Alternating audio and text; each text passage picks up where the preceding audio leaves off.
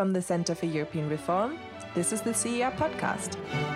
It is a critical moment. If we do not act with urgency, we would then severely undermine the liberal order. Brexit means Brexit, and we're going to make a success of it. The wind is back in Europe's sails. We have now a window of opportunity, but it will not stay open forever. Welcome to the latest podcast from the Centre for European Reform. I'm Ian Bond, I'm the Foreign Policy Director at the CER, and I'm here today with Luigi Scazzieri, our research fellow, who has written an interesting piece for the latest CER bulletin on the strains in the transatlantic relationship at the moment. Perhaps I could start, Luigi, by asking you a bit about how you see the position. I mean, to me, it looks as though transatlantic relations were in a pretty poor situation even before the coronavirus pandemic. We had a trade war, we had Trump's frequent attacks on his European allies for their failure to spend enough on defence. We had big differences of opinion between the US and the Europeans over the Middle East peace process and other foreign policy issues such as Syria. And so we were starting from a pretty low base, weren't we? But what effects do you think we have seen from the pandemic on the state of the relationship? Well, thank you, Ian. I think there's two distinct phenomena here at play. On the one hand, the pandemic is creating new tensions, and on the other hand, it's exacerbating old ones. So in terms of new tensions, I think the way Trump has handled the pandemic has been damaging to transatlantic relations. So if we think about, for example, the 2008 and 9 financial crash, the US was at the forefront of coordinating an international response, whereas this time around things have been very different. It is true that the Federal Reserve has opened emergency currency swap lines with other countries' central banks to help stabilize the economic situation, allowing them to obtain valuable US dollars. But more broadly, aside from that, the US government has actually shown very little interest in international health cooperation. So, for example, instead of coordinating with Europeans in the fight against coronavirus, the US imposed a travel ban on Europe without any notice or consultation. Trump also reportedly tried to buy a German vaccine company to ensure that Americans would have access to a vaccine first.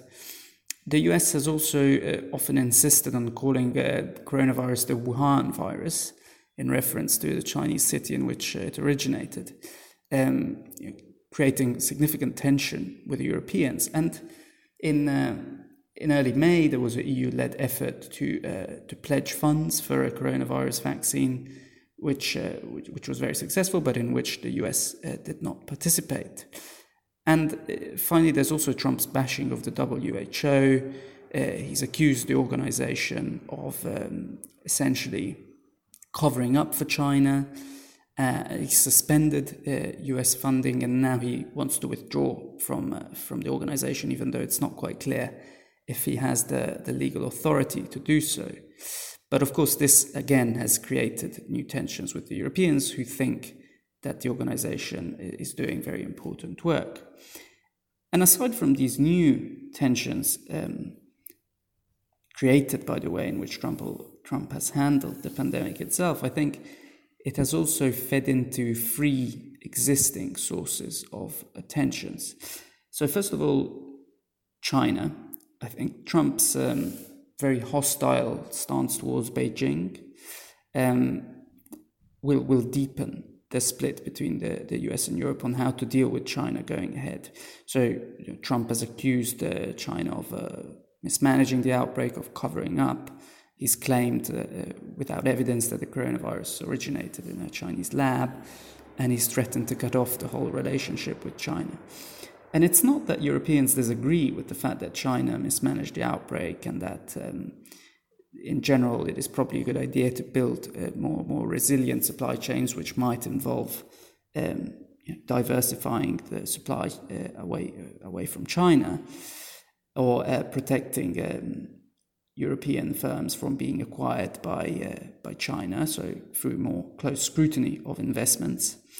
But Europeans don't think that essentially it is advisable, as Trump seems to want, to completely cut themselves off from China. And part of the reason, I think, is also that many Europeans simply do not see China as a serious threat. We recently saw a poll by Pew Research Center together with Körber Stiftung saying that equivalent numbers of Germans wanted close relationships with the US as with China. And all this, I think, means that Europe will be reluctant to back a more harder US stance towards Beijing. And perhaps we're already seeing this, although you keep on a much closer eye than me on these matters. But we might already be seeing this in relation to Hong Kong, and with Europeans perhaps being a bit softer on China's recent moves there. The two remaining sources of tension, which I think are being exacerbated by Trump's response, are trade and defense. So in terms of trade, there's a risk that Trump will want to escalate the trade war with Europe in order to divert the attention from his own terrible record in managing the pandemic. And also because of what I previously mentioned, this perceived need to build resilience into supply chains by onshoring production perhaps, or by nearshoring production, as well as possibly a greater use of subsidies and trade defense measures to block foreign takeovers. I think there is a risk of all this leading to greater trade tensions. And finally, defense. This is not a direct consequence, but if we think of the economic consequences that lockdowns are having in terms of greater public debt burdens and competing demands from sectors such as healthcare, as well as providing stimulus for the economy, I think it is fair to assume that defense budgets across Europe are going to be cut to a significant extent. And this will generate tensions with the US over the whole burden sharing debate in NATO. Of course, ironically, many countries might actually reach the 2% GDP on defense target as a result of their economies shrinking, but it's not really going to ease tensions if they further cut their capabilities. And this problem can be exacerbated, of course, if, as happened in 2008 and 9, defense cuts aren't coordinated, and countries simply proceed to cut away capabilities on their own. And of course, in theory, greater defense cooperation on a European level could mitigate the impact of cuts. But there is a risk that EU defense initiatives, such as the European Defense Fund, are going to suffer as well, again, as a risk of competing demands. Now, we saw that in the proposal for a recovery fund put forward by the Commission. The defense fund had remained quite a substantial size compared to plans to cut it down originally, but it might be negotiated down significantly. Yeah, you make a very interesting point there. I'm going back to China. I wonder whether one could be a bit more optimistic about the impact that events in Hong Kong might have. I mean, while there isn't much appetite in the EU for imposing sanctions on China, it does seem as though for quite a lot of EU countries, at least, the scales are falling from their eyes. They're realizing that Xi Jinping is not, in any sense, converging with the West on values or opening up of society or whatever. And, the question of China is very much a matter of bipartisan agreement in the US. So, I wonder whether, there might be a bit more scope to find common ground with the Americans over China than one might have expected even a few months ago when before events in Hong Kong really kicked off.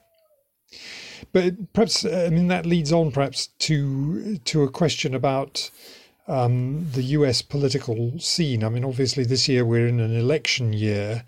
We may find that we have a different president after November the 3rd. Do you think that if we were looking forward to a President Biden in 2021, that would make a significant difference to transatlantic relations? Or do you think, the mold is sort of already set by Trump and that's the way it's going to be regardless of who wins the election?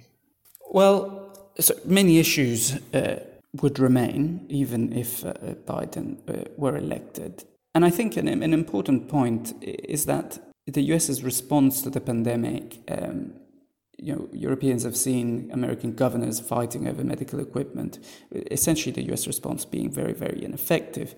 And now, we are also witnessing large-scale protests over the killing of George Floyd as a result of police violence.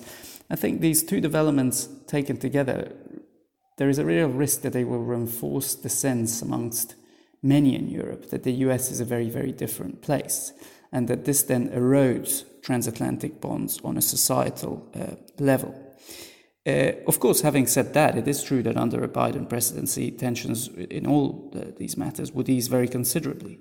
So on China, I think your more positive scenario of Europeans and the US converging would have a much greater chance of happening if the US actually exercises leadership rather than often just not even trying to build allies or to bring allies on board or trying to coerce them. On defense, tensions, I think, would remain, but the whole tone would shift very considerably and therefore easing them. But the main difference is that the mood, I think, would change simply because the US would be no longer anti-European in the sense that Trump's US has been. He is fundamentally averse to the European project. He thinks that the EU is a way to rip off America.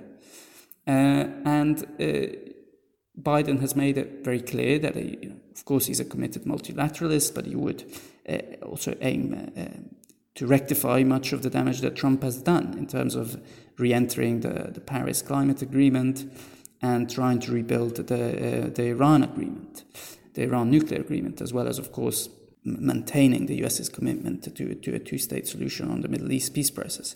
And so all this means that together, actually, I would feel much more positive about the prospects of the EU and the US cooperating on fairly large-scale projects, such as launching a large program of economic and medical assistance to help countries that are less prepared in countering the pandemic and making sure that the vaccine is accessible to everyone, as well as collaborating to address the climate emergency and re-establishing a more common foreign policy approach in the Middle East. Yeah, I think, there's an interesting question about whether Biden can turn around public opinion. And what you said about the unrest, the current unrest in the US, there's no question that is having an impact on European public opinion. You saw quite significant demonstrations in cities like Berlin and in London as well, for that matter, protesting against police brutality in the US. That perception of a rather dysfunctional country is something which Biden, I think, would have to work hard to overcome. Not easy, but perhaps doable. Obama managed to turn around the opinions that had grown up in the era of George W. Bush pretty readily. But let's look at it from the other point of view. If Trump wins a second term, and that's perfectly possible, how do you think Europe is going to respond to that? What are the long-term impacts on the relationship going to be if we have another 4 years of Trump? Well, first of all, I think it's important to note that in what would be his final term, I think there would be very few reasons for Trump to pursue a restrained approach, and that we would expect to see a doubling down on all the elements which are most destructive of his worldview, of his America First worldview, especially with him having a very, very strong grip on the Republican Party and all the more moderate voices completely sidelined or gone. And not to also mention a world that is far more brittle than the one which Trump faced in 2017. So I think it would be extremely damaging for the world order. Now, in terms of what this would mean for transatlantic relations, I think there's two possible scenarios. One of them is that Europe would essentially be united. European leaders would conclude that the US is no longer a reliable partner, and they would act on the consequences of that, trying to build a more assertive and an autonomous Europe, including by building up Europe's defense capacity. But that might not be the case, and indeed I think Europe might not behave as a coherent entity. Member states might be unwilling to agree to deeper cooperation for a range of reasons, especially if they're torn apart by disagreements on, financing the economic recovery. Populists might still be very strong in countries like Italy. Disagreements over the rule of law are still going to be strong, and climate change might also be a new and quite destructive source of tension. And in that case, what might happen is that some states turn to Beijing in search of economic opportunity, blocking a more common European vision. And others remain latched onto the US for fear of Russia, in the case of some, or perhaps for fear of instability in the Middle East. Sometimes the two can combine, as we can see in Libya and Syria. But what ultimately brings the two scenarios together, that of a united European response versus a disunited Europe, is I think that both entail permanent damage. A second Trump term would naturally entail permanent damage to the transatlantic relationship. And I think that the only people who would benefit from that would be the authoritarian forces of the world, whether they are in Russia or in China. Well, that's a gloomy but I think very important note on which to end. Thank you very much, Luigi. Thank you, Ian. Thank you for listening to the CER podcast. If you have any feedback for us or want to leave suggestions for a future episode, then you can find us on Twitter at CER_EU.